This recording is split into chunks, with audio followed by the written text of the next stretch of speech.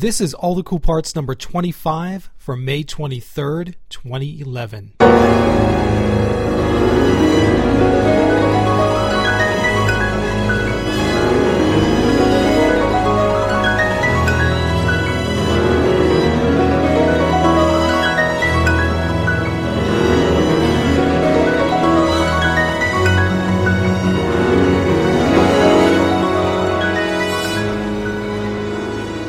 Hey everybody, welcome to All the Cool Parts number 25. I'm your host, Anthony Joseph Landman. This week on All the Cool Parts, it is our fourth in our Laureate series that I'm doing with our good friend and co-host, Dr. Jonathan Culp. This week, we're doing CD of classical guitarist Thomas Villotaux.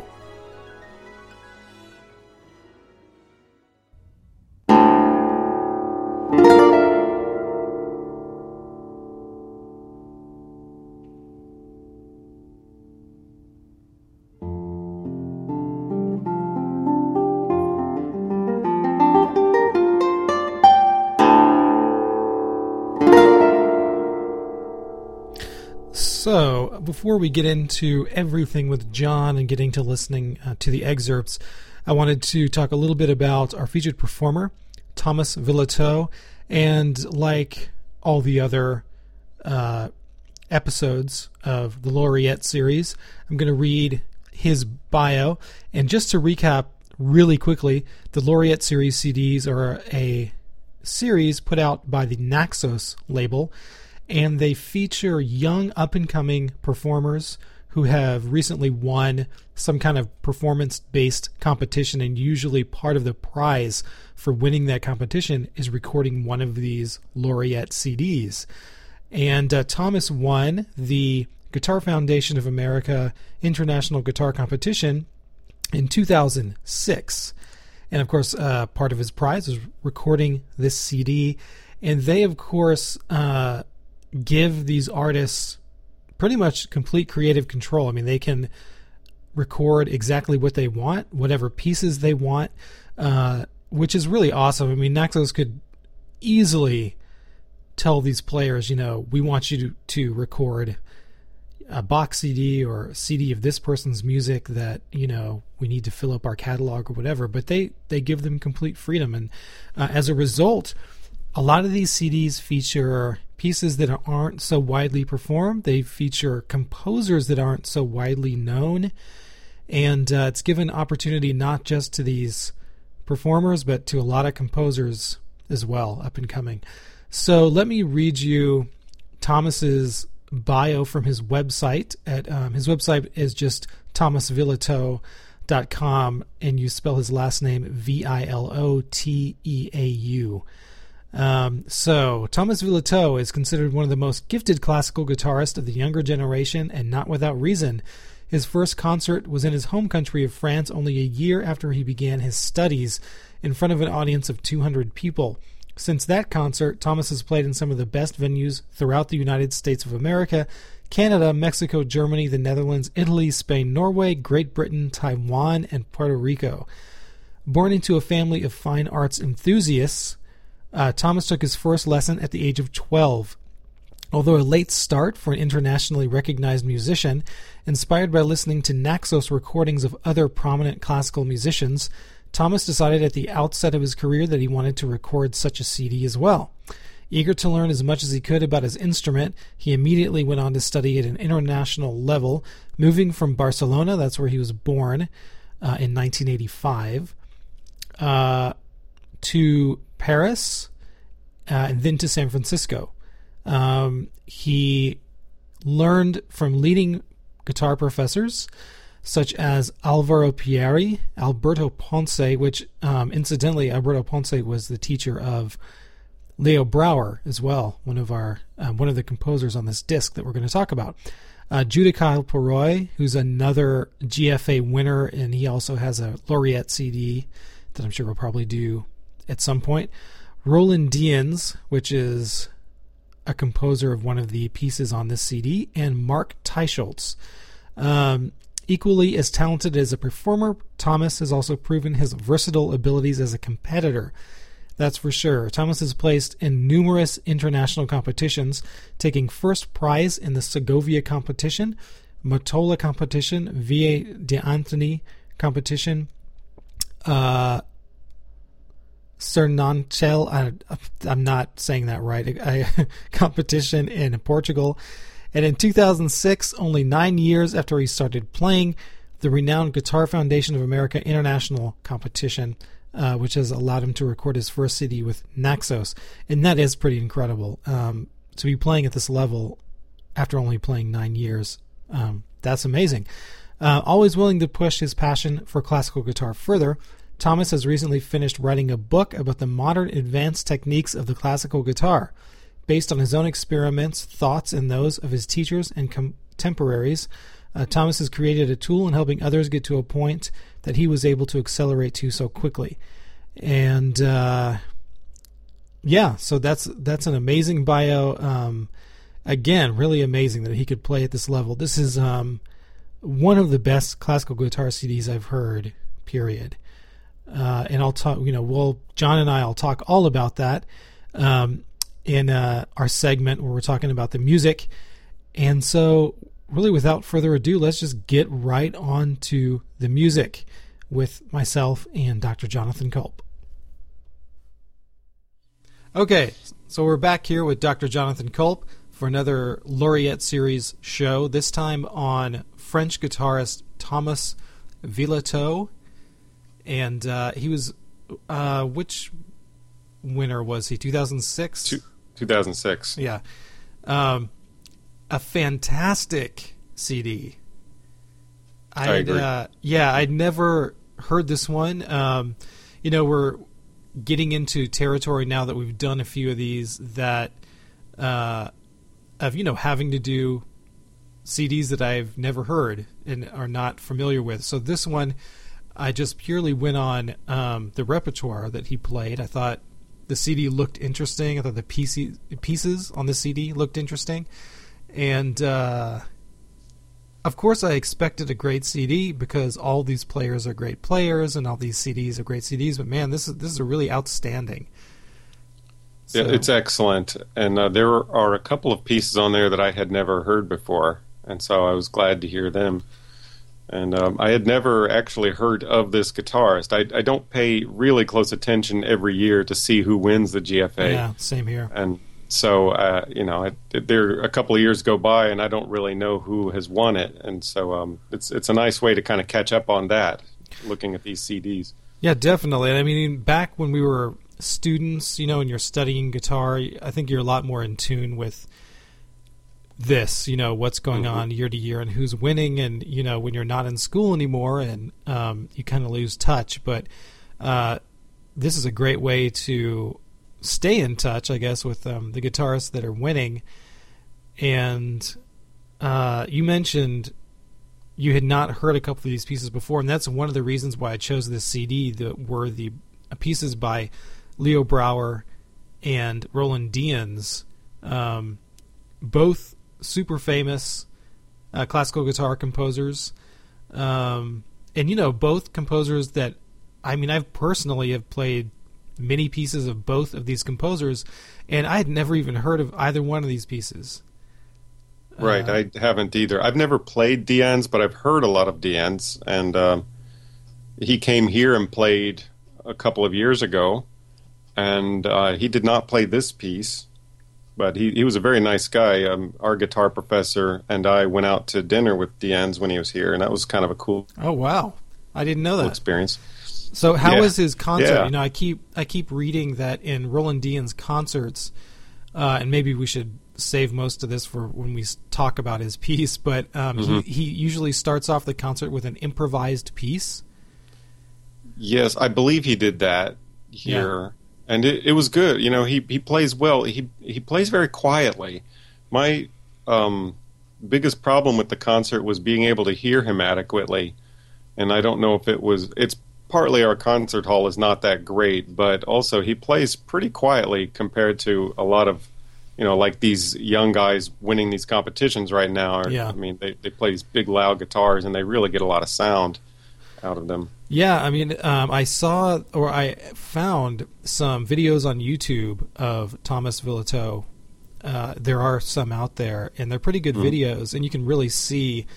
And I'll post these in the show notes too. These videos, or not all of them, but at least one of them. And there's a video of him playing the Brouwer and some other pieces, and it's just so cool to watch Thomas play. I mean, he's not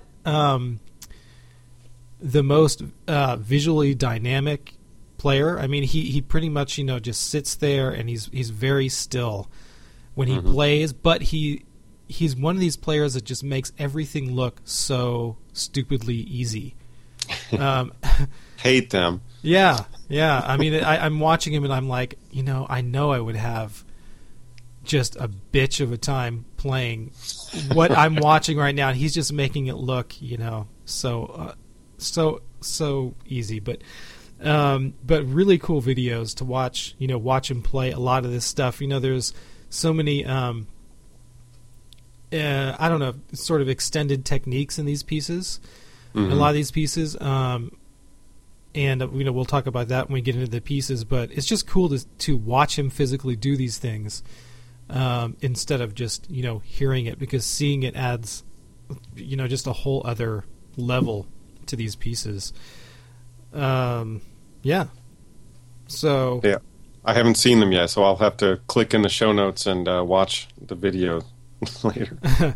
Cool. Well, I'll definitely ask you about your dinner with Deans when we get to that. But okay, let's start with the first excerpt on the CD that we pulled. This is an excerpt that I pulled, and we both pulled excerpts from the first track. This track of Miguel Llobet Soles, and this variations on the theme of Fernando Sor. I wanted to ask you about this because I wasn't familiar with this piece before I heard it on this CD. Me neither. And, so I'm thinking, what theme of Fernando Sor did he pull? I mean, am I on crack, or is this just La Folia de España? That's what it is. I thought I recognized it as that, but then it says a theme of Sor, and I said, wait a second, I know Sor did variations on that theme, but that's not his theme. Right. But according to the notes on the CD there, it says that he takes like the first couple of variations or something from the Sor Folias de España. So I guess that's what it's essentially, I guess, variations on Sor's version of Folias de España. Okay, yeah. So Folias de España, or La Folia de España, whatever you want to call it, this is a theme that has been treated to variations by I don't know how many composers over hundreds of years. Many. I don't know. Can you think of any one famous one I can including think me? Is the Vivaldi, and you did it right. For the Rose Tree Follies piece, right? That's right. Yeah, for La Folia Austin Baroque. Right. And Giuliani did one, and it seems like Handel did a set of variations on this. I mean, lots and lots of really famous composers for centuries have done variations on Folias de España. Yeah. Even in my youth, before I was into classical music, before I went to music school, when I was playing in a heavy metal band in Houston, one of the songs I wrote for the band used La Folia de España. That is awesome. In it. You've got to splice that into the show. I don't even know if I have a recording of it. I know I have there's an old video of us that I have, but I don't think I have, an actual audio recording of it. And I wouldn't show it to anyone anyway, but so anyway, this is a very, very famous theme. It makes me wonder why Llobet didn't just call it what it was, variations on La Folia, or it makes me wonder if he knew. I don't know. How could he not know? I don't know. But that's the question I have. I mean, it seems impossible that he would not know what the tune comes from. But I really don't know. I don't know how to account for that. Yeah. But it's a terrific piece, and I really didn't know that Miguel Llobet had that in him. I've heard a couple of other things of his before, and they've never really struck me as anything that interesting. Mm-hmm. But this piece is incredible. Yeah, dude, I totally agree. I picked this first excerpt to sort of get us into it before we get into the excerpt that you pulled, the excerpt that you beat me to. Sorry. And this first excerpt is just a couple of the variations, as it's getting into the piece, as the piece is, starting to roll along. And the first variation we're going to hear incorporates kind of a tremolo technique, not a full tremolo technique, but sort of a tremolo technique in it. And in this example, we can hear the first instance of Villeteux's just amazing harmonics. He possibly has the best harmonics I've ever heard. I agree with that. I'm just going to say it. Yeah, I'm going to throw it down. They're so clear. They're so audible. I mean, it's hard to make a lot of these harmonics clear, especially the natural harmonics that are not on, say, the 12th fret or the 7th fret. Yeah. Those end up sounding like thumps with like barely discernible pitch a lot of times. But man, he makes them sound perfect. Yeah, they're perfect. And a lot of times, even someone with really good harmonics, a lot of times they'll sound very bell-like or something. These harmonics just sing. Yeah. And you're right. They're always right on, and they all just sing out loud, So we'll hear the first example of that. And then after this variation, it goes into a sort of fast, dazzling, virtuosic arpeggio variation. Almost something like you'd hear in a Paganini Caprice or something. So anything you want to say about this one before we play it? Let's just hear it. All right, let's check it out. This is the first excerpt of Miguel Llobet. Miguel Llobet's Variations on the Theme of Fernando Sor, Opus 15.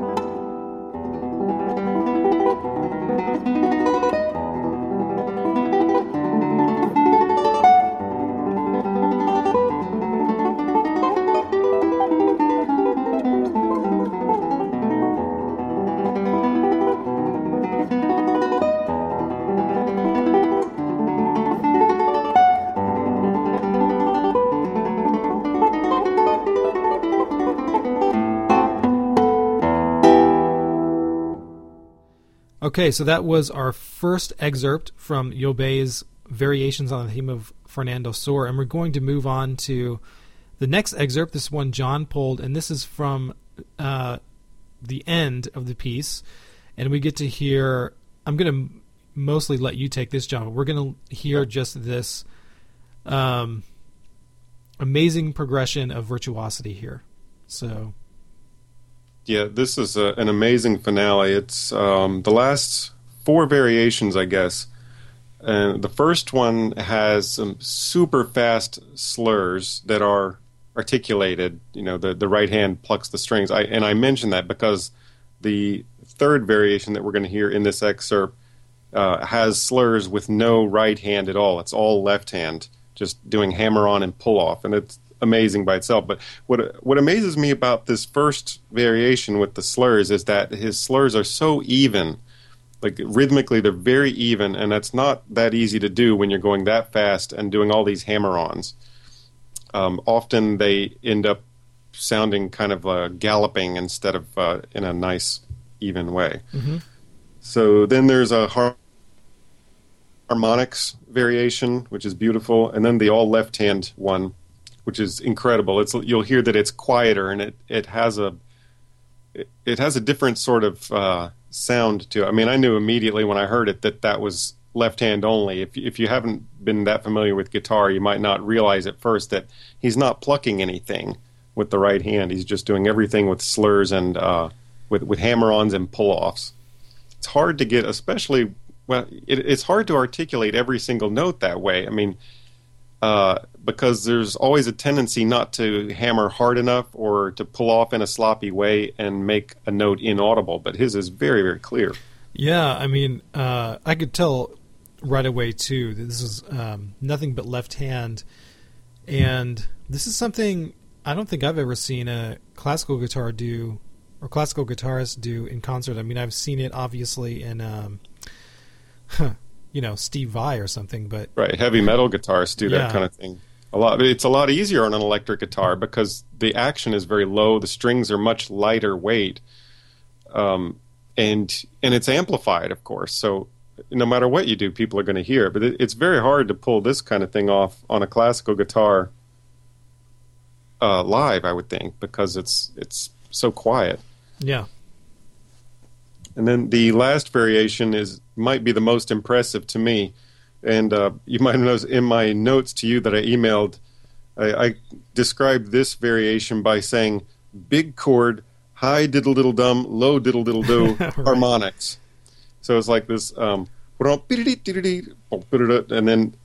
these little harmonics. And what impresses me about this is it's all very fast, and each of those little things requires like a different sort of technique. I mean, it's not really a different technique, but a different attitude of the hand in relationship to the strings to make it work right. And the harmonics, of course, you're very quickly shifting from one technique to another, and it takes amazing dexterity and accuracy to pull this kind of thing off. Mm-hmm. Awesome. Well, let's check it out. The very end of Miguel Llobet's Variations on the Theme of Fernando Sor.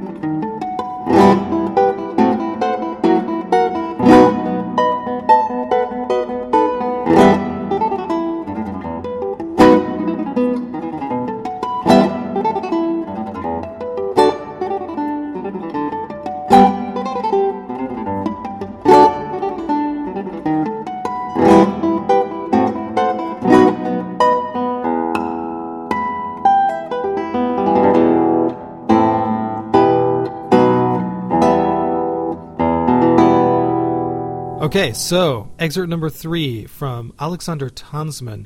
The first excerpt we're going to play is from his Cavatina, the second movement, Sarabande. And before we do that, just a little background on Tanzmann. He was born June 12th, 1897 in Poland and died November 15th, 1986 in Paris. And Tonsman was a kind of an interesting dude. I'd never really read anything about him, but a couple interesting things I found out about him. When he was in Paris, Darius Milhaud apparently tried to get him to join Les Six at one point, but he declined. I don't know, maybe that might have been a mistake on his part as far as posterity, but Les Six, if people don't know, was a sort of consortium of composers in Paris in the early 20th century. Two of the more famous members would have been Darius Milhaud and Francis Poulenc. So he turned Milhaud down for some reason. In 1941, he being Jewish, he fled Europe to Los Angeles with the help of his friend Charlie Chaplin, who got him a visa. Cool. Yeah, that's kind of cool. And he went on to score several films when he was living in L.A. and was actually nominated for an Academy Award in 1946. I didn't know that. Yeah, I didn't either. He apparently wrote jazz under the name Stan Alson. He was not a guitarist, he was a pianist. And although he wrote a lot for guitar, most of it for Andres Segovia, apparently. And in 1932, he played some international concerts as pianist, one for Emperor Hirohito of Japan, and also for Mahatma Gandhi. I thought that was interesting. So, yeah. Anything you want to say about Tonsman before we get into the music? Well, he's a good composer. I haven't heard lots of pieces by him, but I've heard one of the first pieces I heard was, I believe, Suite in Modo Polonico, the suite in the Polish style, and then the Cavatina. I heard the Preludio about 1 million times when I was judging the first round of the GFA in 2005. That was one of the set pieces that everyone had to play, and so I got an earful of that one. And you have chosen something, the Sarabande, and what else was it? The Sarabande, and then I chose an excerpt from the Scherzino. The Scherzino. Yeah. Well, I'll talk about the Scherzino in a minute then. But okay. The Sarabande is beautiful. Yeah, I mean, this passage that I took from it is really particularly dark and beautiful passage. The counterpoint to me is almost very vocal in nature, almost like Renaissance-like counterpoint. But yeah, just a really beautiful section, haunting, dark, and beautiful.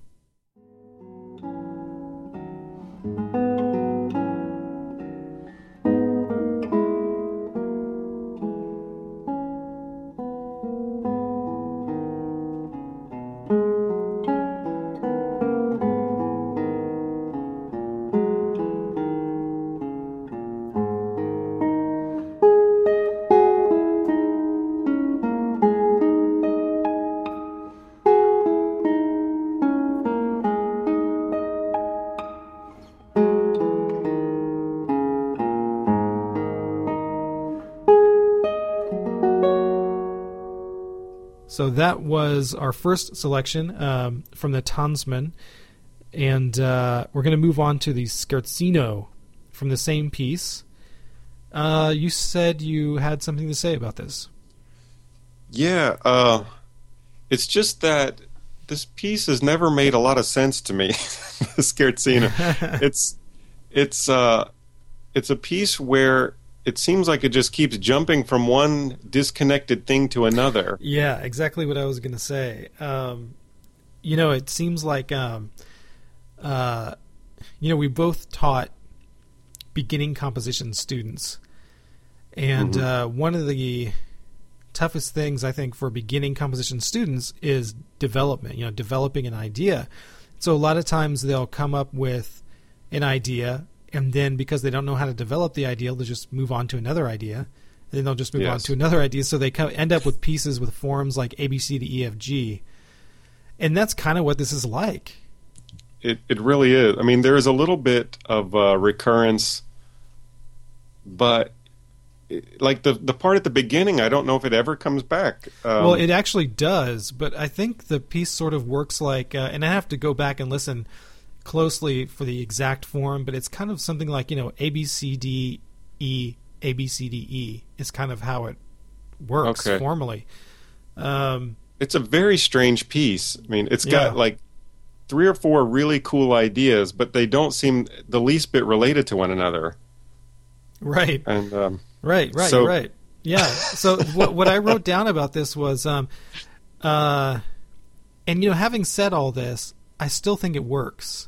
I don't know how it works, but I still, in my opinion, I think it works. I mean, it's scherzino kind of means little joke, right? Yes, and that's the sense in which it works, maybe. Yeah. And also the artist playing it would have something to do with that, I think. Trying to make it work. Right. So, I mean, this is not, it's definitely not a theme in Variations. But, as we've said, the excerpt goes through this an amazing amount of textures and moods in a very short time. We start with this tremolo section, which leads into kind of a heroic sounding section that gives way to a tense, sequenced section, kind of almost sounding like the music of our next composer, Leo Brouwer. That's the part I like best, those descending arpeggios on that funny harmony. Yeah. That's my favorite part in the whole movement. Yeah, doesn't it almost sound Brouwer-esque? It's weird. It does a little bit. And then it busts into that little folk tune kind of. Yeah, it busts into this like just total major mode, happy dancing folk like popular tune. So maybe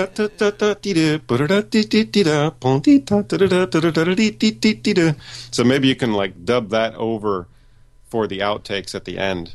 Yeah, sure. Well, yeah, always. Like you keep doing with me, like the Culp karaoke. That's right, Culp karaoke. That should be like a weekly segment on the show, but right. But yeah. So and then after the popular tune, the happy popular tune, it sort of goes into this cadential figure, and then it just kind of starts over with the tremolo coming back. So anyway, this is the first about the first half of the scherzino of Alexander Tanzmann.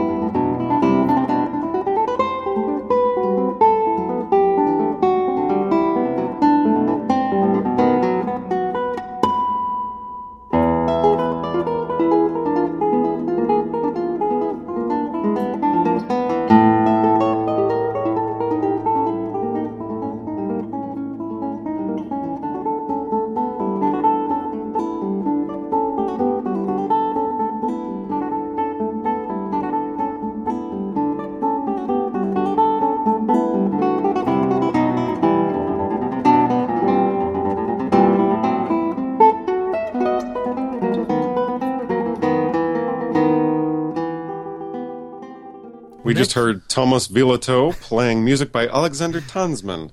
That was the scherzino from his Cavatina.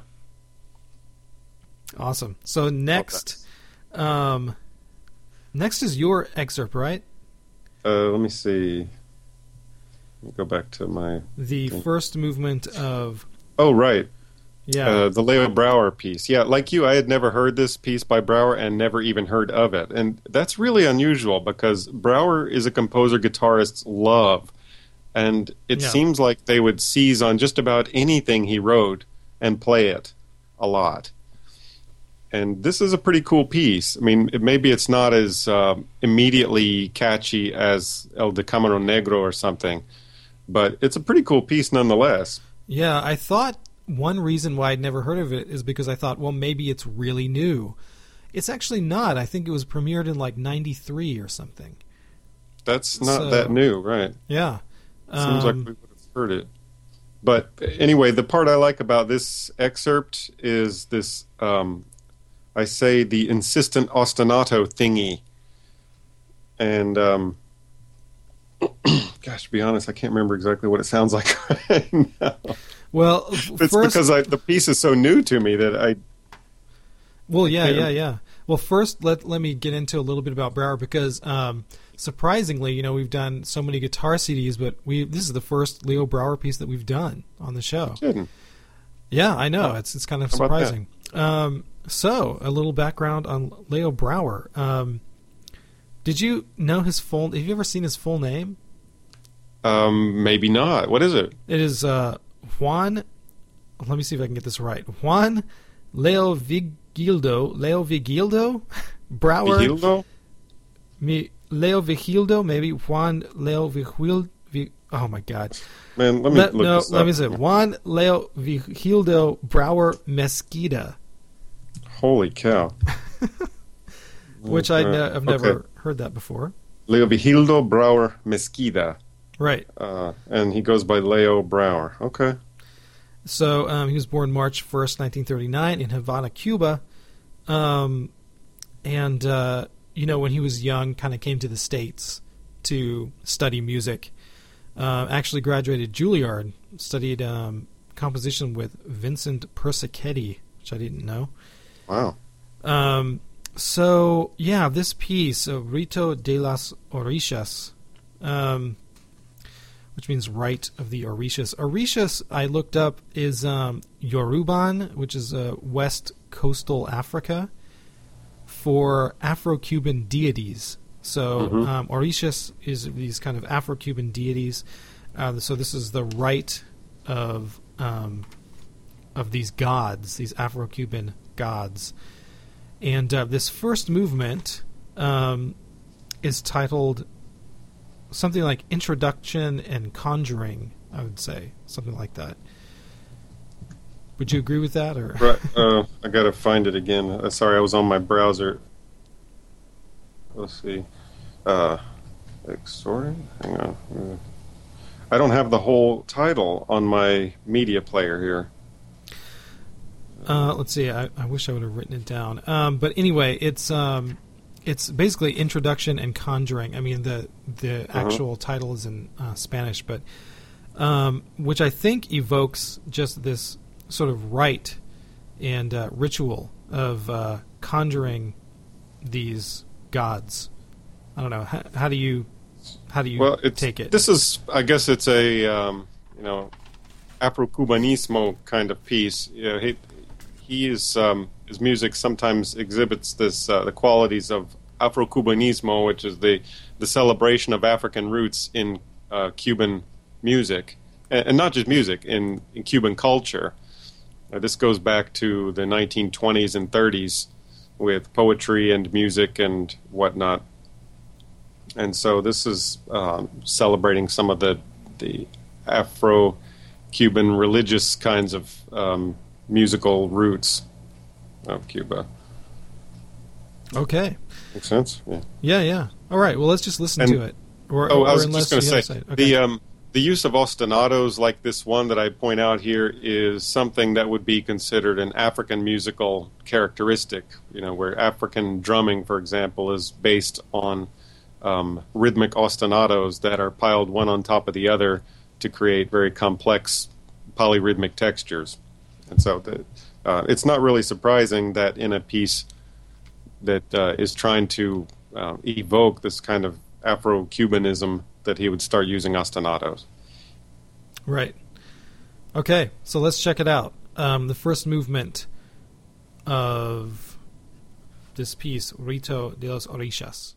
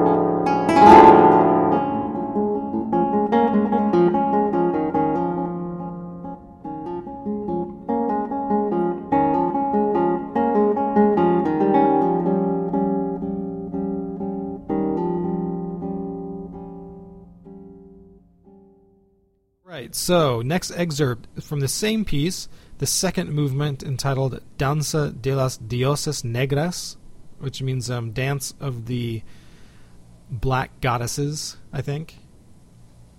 Yeah. Yep. I think that's right.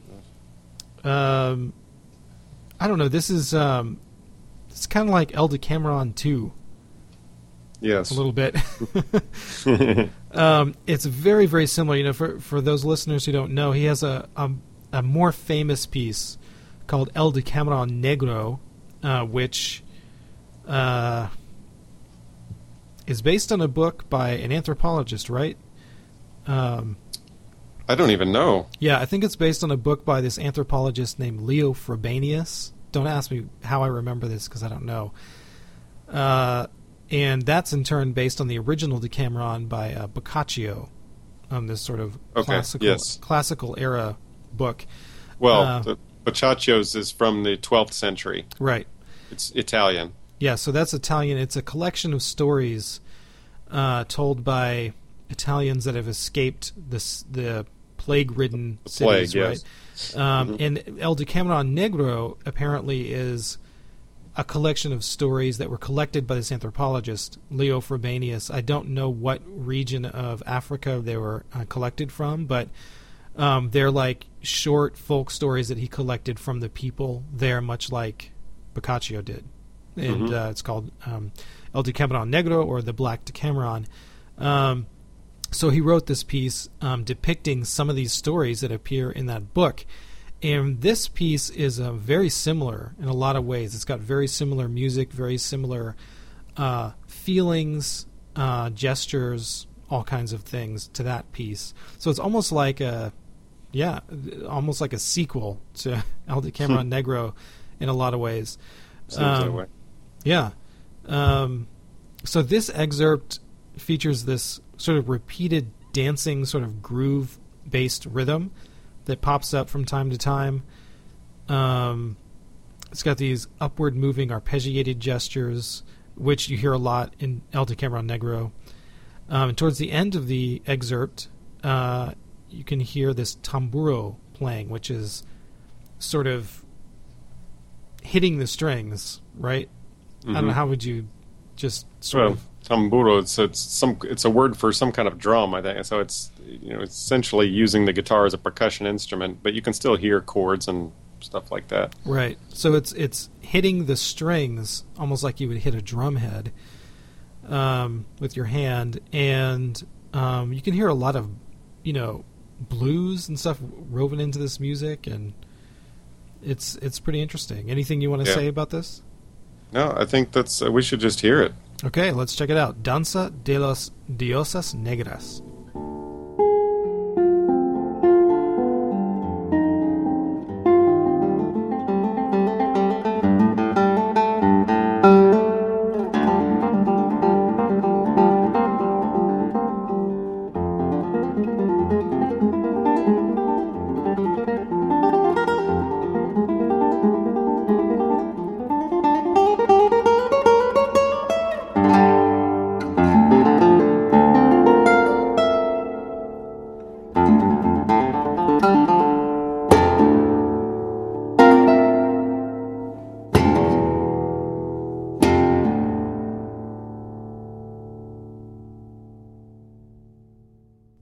So, next excerpt, we're going to talk about Alberto Ginastero's Guitar Sonata, Opus 47, and I kind of debated whether or not we should play anything from this, first because we actually talked about this piece in another Laureate episode, which I can't remember which one it was. I can't either. I remember talking about it, though. Yeah, but in one of them, we talked about it, and I wanted to talk about it again and play some different excerpts because I think this performance of it is really fantastic. I mean, the other one we talked about was really, really good too, but this performance of it, I kind of feel like this is how it's supposed to go. Kind of. Like this is really how it's supposed to sound. It's really close to how Ginastera might have heard it in his own head. This is the best interpretation of this piece I've heard. Cool. And I really, it's so good. I think I kind of feel like I haven't really heard it until now. Which can be the case with a lot of pieces that are new, and especially pieces that are not conventional, as far as maybe not tonally conventional or rhythmically conventional. It can take a long time for people to, the rest of us to figure these things out and, figure out how they're really supposed to sound. So this one, I think the first excerpt I'm going to play is from the Scherzo, the second movement. And,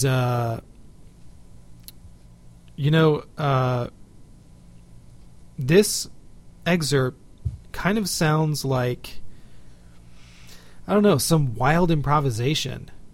It can kind of sound random at times, but I still think it sounds like it has a purpose, like an overall purpose. And also it sounds very, I wrote down in my notes, it sounds very gaucho to me. It has this this spirit, this gaucho spirit is almost gaucho machismo strutting spirit. It's part of the gauchesco tradition of celebrating the Argentine cowboy through the arts there. Yeah, definitely. I mean, so we're going to hear just so many techniques used in this. We're going to hear fast scales, fast arpeggios, these really fast glissandos kind of up and down the neck. We're going to hear him playing the strings above the neck over the sound hole. So we get these sort of popping, high, sort of indeterminate pitch, sort of rhythmic things, or percussive things.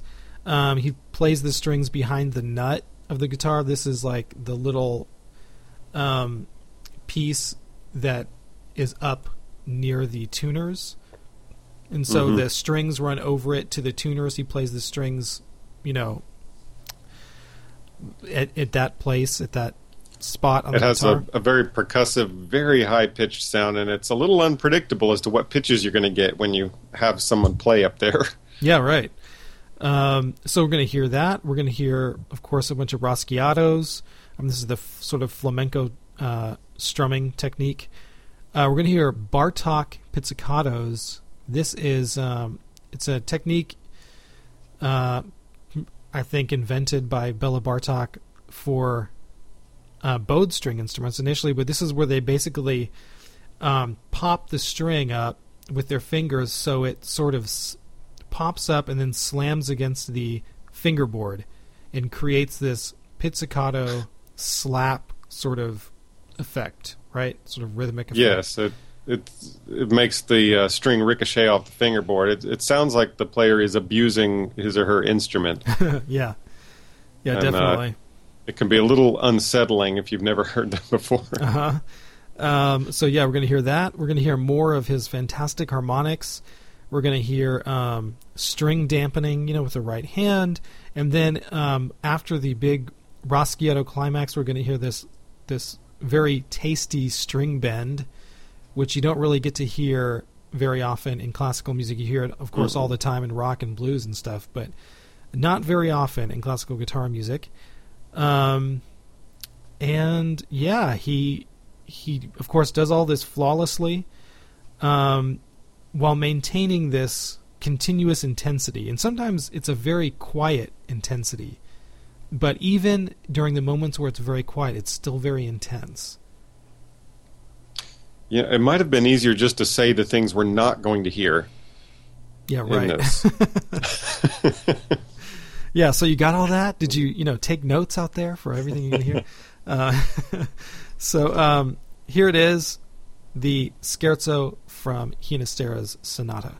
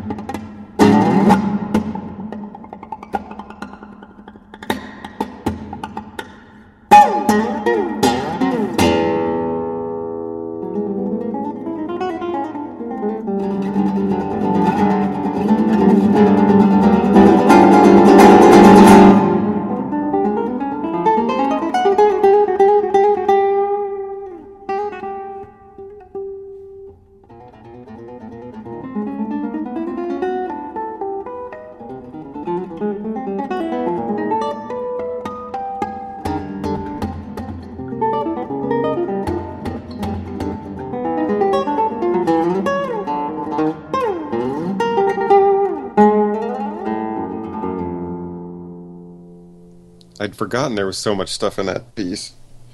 Yeah, man, it's a barn crazy burner. piece. It sounds like it really is. It really is a barn burner. So the next one is taken from the finale of the same piece of Ginastera, and again, this piece is really gaucho, almost fandango-ish feeling, very exciting, very rockin'. At the end, he does things like, he augments the rhythm of all these rasgueados by knocking on the guitar, with his fist, creating, rhythms, almost drum-like rhythms. And this movement, is really, it's kind of unbridled or kind of, with abandon, kind of uncaged feeling. And Thomas, he doesn't quite get that wild with it, but just like the other movements, he maintains the intensity. The intensity is always there, which is, awesome. So anything you want to say about this before we roll it? No. All right. So here's the finale of Alberto Ginastera's Sonata for Guitar.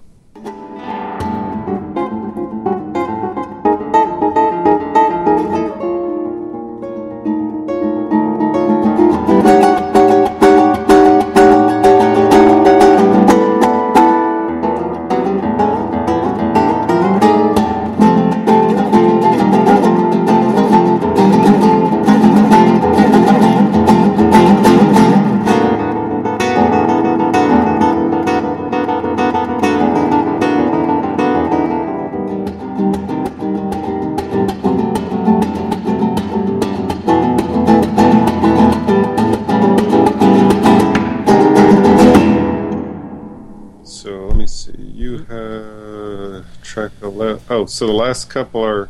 Yeah, all these are yours. Okay. Yeah, okay. So I don't even necessarily have to talk about each one very much individually, because they kind of have similar features. Are we recording again already? Well, I mean, I know. I don't stop it, but... So, we can start by talking about Dians. Now, I had no idea that you had this personal experience with him. So, do you want to tell us about that? Well, I met him maybe 2 or 3 years ago when he came to Lafayette and played a concert here. And the first night he was here, he went out to dinner with me and our guitar professor, Jeffrey George. And we took him over to the Blue Dog Cafe and had a nice dinner. And he was a very nice guy, kind of soft-spoken, and he was really interested in hearing Cajun French since I live in Cajun country. Uh-huh. So was there a Zydeco band there? Because, again, that's all they have there, right? Well, there was no band playing at the cafe. Oh, okay. Zydeco and Cajun are a bit different, but I'm not qualified and, not really able to get into the subtleties of the two genres. But anyway, we had a nice time. But what I remember most was when Jeff and I went over to pick him up at the hotel. We were just waiting for him, and then suddenly he appeared in the lobby, and he was dressed in pink from head to toe. Oh, wow. Like pink pants and a pink T-shirt with some picture on it. And I think it might have even been, I don't know, maybe yellow or pink shoes. Maybe his shoes weren't some funny color, but it was very striking. And he's got this kind of long hair, Did somebody tell him that he was in the South? Did you guys tell him that? No. It was really, really striking.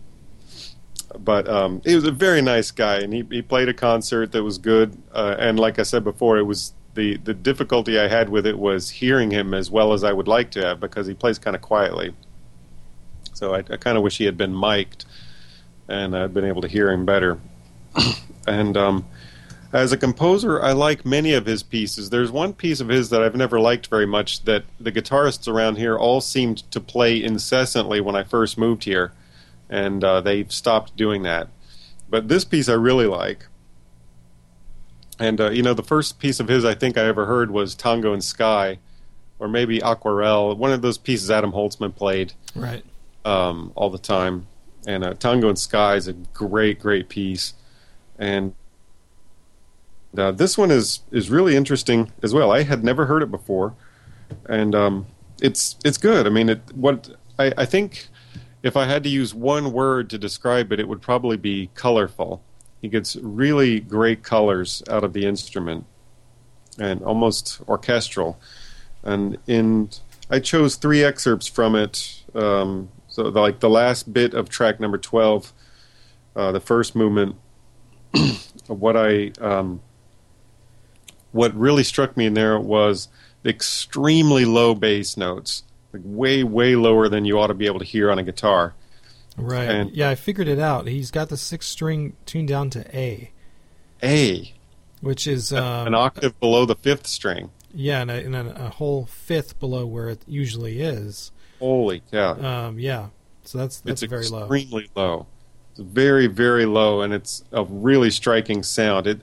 I think there were a couple of times before this excerpt of mine begins where those bass notes appeared, but at least in this recording, they're played very quietly, and you can kind of feel it more than you can hear it. But here you start to be able to hear the bass notes very clearly, and it just for somebody who's a guitarist who knows what the instrument normally does, this is really striking. Mm-hmm. Yeah, and this the main motive here is pretty much made of harmonics, right? It's beautiful. This first movement is called Light Motif, which is a ha pun. And in parentheses, Takamitsu ao Brasil. I'm guessing this means Takamitsu in Brazil. Yeah. So this refers to the Japanese composer Toru Takamitsu, and I didn't look up his information. I don't remember when he died.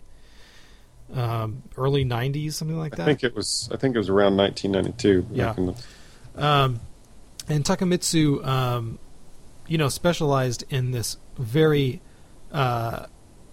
colorful music. Now, Takamitsu's music was much more tonally ambiguous than this. Yes. But you can hear kind of a lot of the ideas, a lot of these gestures, and a lot of these very soft, colorful harmonies with all the harmonics and things that you can see. This is a nod to Takamitsu. Yeah. Yeah, this part I noticed, especially the low notes, but also incredibly beautiful colors after that. And then I say a big ugly chord at the end. And right. I don't recall exactly what the chord sounds like, but... Well, it's almost like, Takamitsu is there creating this beautiful music for a serene Japanese garden, and all of a sudden in the end, Jimi Hendrix jumps in, into the garden. But, yeah, so let's listen to this movement, the first movement of Roland Dion's Triac. Is that how you would say this? Triac? Boy, I don't know. Triac, I guess. It's spelled Triaek, so however you would say it. I thought it was Triella. I'm sorry, Triella. You're right, Triella. Sorry. Yeah. Yeah, Triella. The first movement, Light Motif, Takamitsu ao Brasil.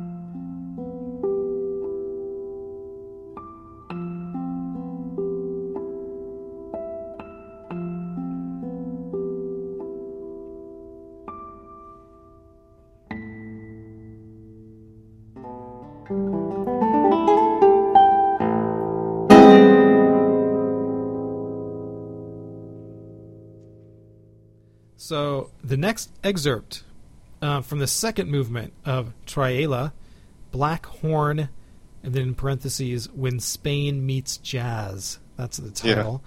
Yeah.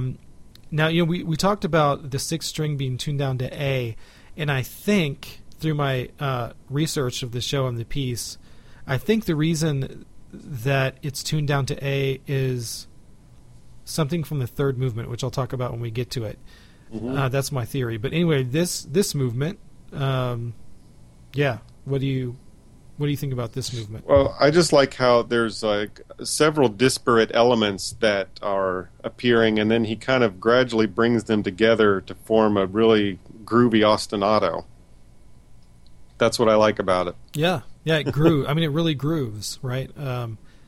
It grooves, it rocks, it gets into this groovy rhythm, and yeah, it's cool. I mean, you can hear little bits and pieces of it. Sort of disjointed, and then gradually you see what he has in mind as they're bit by bit brought together to create this really cool groove. I like that. Awesome, yeah, I like it too. So let's hear it. Second movement, Black Horn, When Spain Meets Jazz.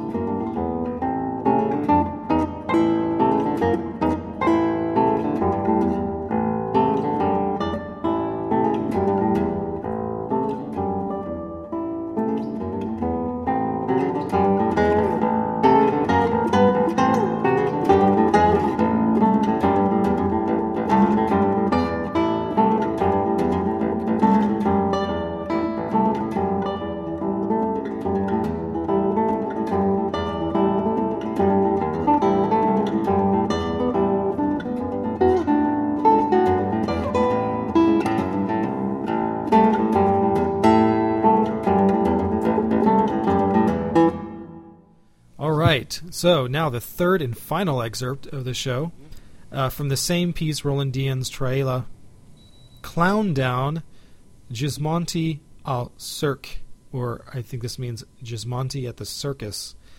Looks like it. And this is referring to Egberto Gismonti, the Brazilian sort of multi-talented composer and musician, multi-instrumentalist. And I mean, this guy is just crazy prolific. Do you know much about this guy? I don't. Is he a bossa nova guy or is he a classical thing? I really don't know. He's kind of an everything guy. I mean, he like I said, he plays multiple instruments. He a lot of times plays this 10-string classical guitar. That he has modified and played with over the years and come up with his own tuning and own sort of stringing system. So basically, I think the top 6 strings are kind of normal, and then string 7 is actually a treble string. So he uses it for melodic stuff. String 8 is tuned to A, just like this piece. String 9. I see where you're going with this. Yeah, string 9 is another treble string. It's tuned to G, just like the third string. And string 10 is tuned to F, like a low F, almost an octave below the normal low string on the guitar. There's a fantastic video that I'm going to link in the show notes of Gismonti kind of talking about this guitar. Of course, he's talking in Portuguese, so I don't know exactly what he's saying, but you can tell that he's talking about his guitar and he's talking about his music, and then he goes into this improvisation on the guitar, and a lot of what you'll hear in this improvisation is very close to this movement. How about that? Yeah, the movement starts with this, this sort of repeated low bass note, and then we have these sort of punctuated chords and harmonics. I mean, you're going to hear all that very similarly in just this one improvisation of Gismonti that I found. So this is obviously, a very strong nod to Gismonti, very heavily influenced. And he Gismonti also plays piano, and he plays wind instruments and all this stuff. And he's of course composed classical music. He's plays in these sort of groups that are kind of jazz based or Brazilian music based groups. He's composed for film. He's composed for theater. He's he's just all over the place and just unbelievably prolific musician. Anyway, that's pretty cool. Yeah, I mean, without even knowing any of that, what struck me was something you mentioned earlier about intensity and how this guitarist, even in like quiet moments, had this intensity. That's really what struck me here too, with this the bass note. It's like amazingly quiet but steady, like I mean, it's a little bit hard to hear, but it's there, very insistent, really intense, and like perfectly executed. It's not easy to play that quiet and that like steady and perfect. It's just a really cool sounding piece. It's got all these bass note ostinatos. It's got beautiful chords happening above it. Staccato notes kind of coming out of thin air. I like it. Yeah. So, after the show, when the show gets posted and on the website, you should go and watch this video of Gismonti, because you're going to be like, oh, yeah, okay, I know where he got it from now. Yeah. It's a really cool. So I'd recommend everybody watch that and just, at the very least, learn about this guy, Egberto Gismonti, who is, if you lived in South America or maybe parts of Europe, you would know who this guy was. But really, he's not very known up here. But he should be, because he's an incredible musician. So definitely going to check that out. Yeah. So here it is, the last movement of Dian's Triela. I keep wanting to say Triac because my handwriting is so freaking bad I can't even read it. Triela, Clown Down, Gismonti au Cirque.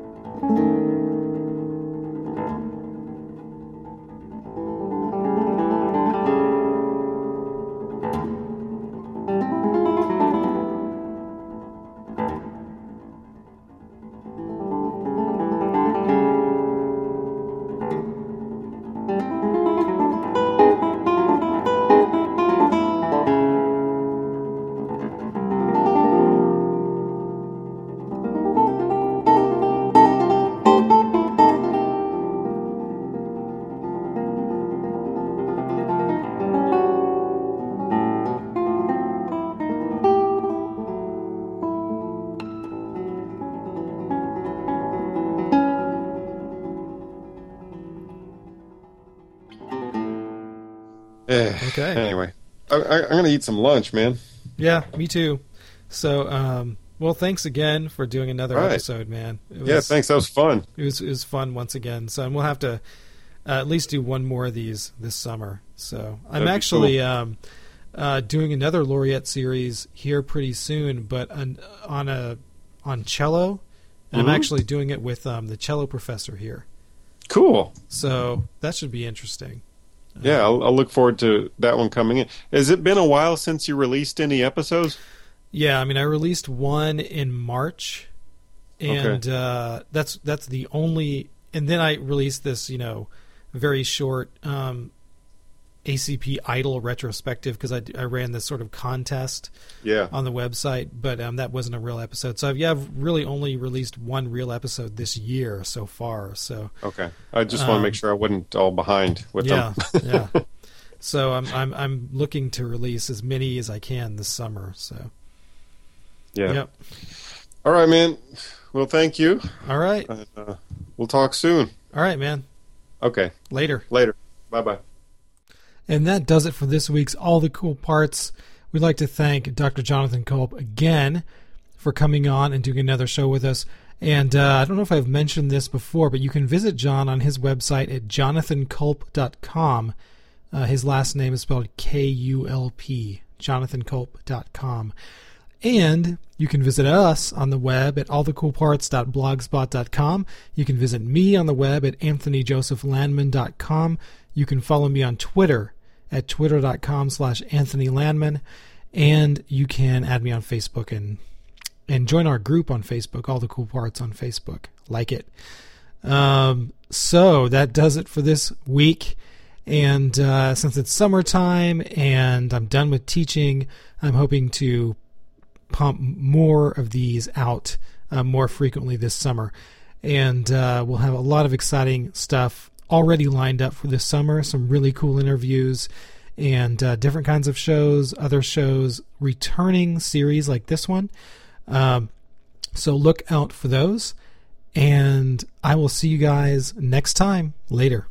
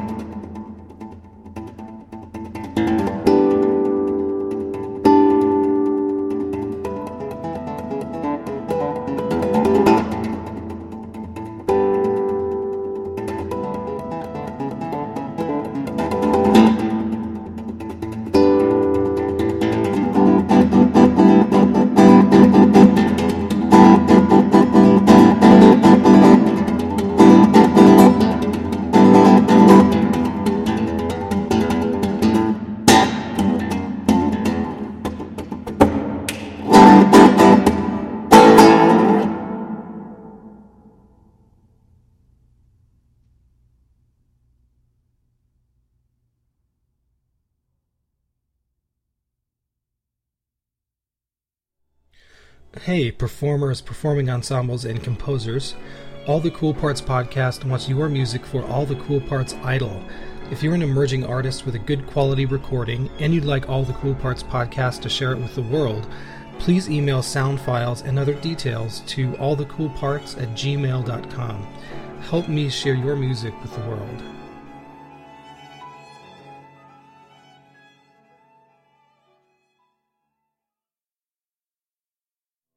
All the Cool Parts podcast is brought to you by classical guitar luthier Tomas Barobia, maker of the cutting-edge triple-core composite top classical guitar. Powerful volume, world-class tone, and exceptional playability all in one guitar. For more information and free sound samples, visit his website at www.latticeguitar.com.